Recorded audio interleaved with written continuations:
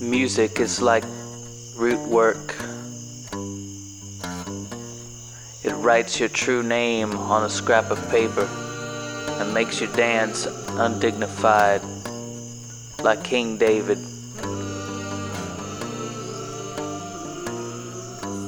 This is the Hoodoo Music Podcast.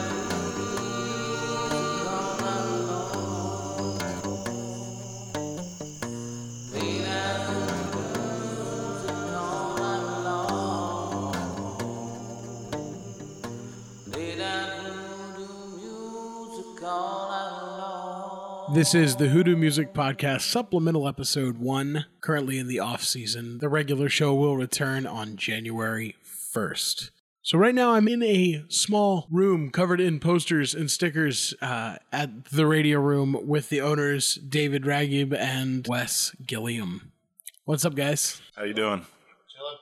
So for the listening audience, for anyone who might not know, a lot of people who listen to this go to the radio room, that sort of thing. But for anyone who doesn't know, tell us a bit about the radio room and its history.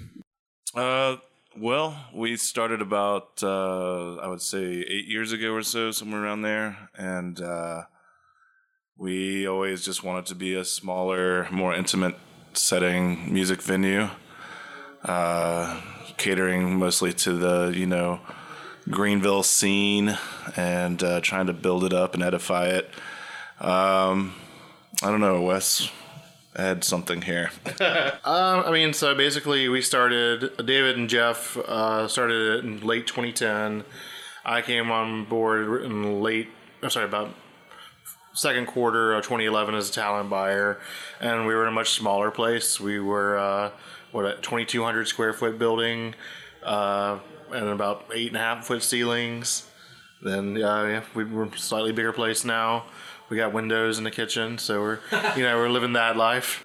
Yeah, we've always tried to be, the smaller, more humble kind of place. And even though we've kind of moved up a little bit to a 2.5 times or more capacity than we had at the old place, we're still trying to keep that intimate vibe, that kind of a house show vibe for certain shows. But we just have a lot more room now, but we're trying to still keep that philosophy going. So why did you get into the business of booking and promoting music in the first place? Well, I wanted to get into starting a music venue for a long time, ever since my early 20s, when I used to run around Charleston with a few different bands. And I didn't really know what I wanted to do with my life. I tried different things. At one point I wanted to be a writer, and I was terrible at it. So I didn't know what to do with myself. I wanted to be part of the scene, the art scene, and somehow. And I love music, always have, and being around bands, hanging out with bands backstage all the time and stuff like that. I just liked the feel of it. I liked being at music venues all the time, even before I knew what it took to start one and run one. And I always knew the kind of place I wanted, and got up to Greenville, started seeing the opportunity, and I kind of just, from there, kept working toward it until I found the opportunity. Can't really speak for Wes, but... Me personally, I just grew up being in bands and loving music. I was always in a couple of bands in high school and all that, and then... I always kind of wrestled back and forth between music, and that's like, well, I'll never be a professional musician, so I'll try my hand at film, and that's still my second love. But I don't know, it's always just been like, you can't really choose your calling; it chooses you. So I was like, I don't know what I'd be doing. Like he was saying, the calling chooses you, and it kind of did. Like I said, I wasn't really good at much. I was a college dropout, and I was studying English and philosophy, and what in the hell was I going to do with that? So, hanging out at shows all the time is just so much fun and so much camaraderie going on, especially between the bands, and yeah, it just really inspired me and made me want to work toward it. What are the social media platforms the radio room uses, and how can artists get in touch with you for booking and et cetera? We primarily use Facebook and Instagram. We use Twitter and Snapchat also. Radio Room Greenville, just search all those and you'll find it. Pretty easy. I think there's like a radio room in Portland, Oregon, we're not them. So, but yeah, and then the website's just RadioRoomGreenville.com, and that has everything you need to know on there. Try to make it like a nice one-stop shop. Well, David, Wes, I want to thank you both so much for being on the show.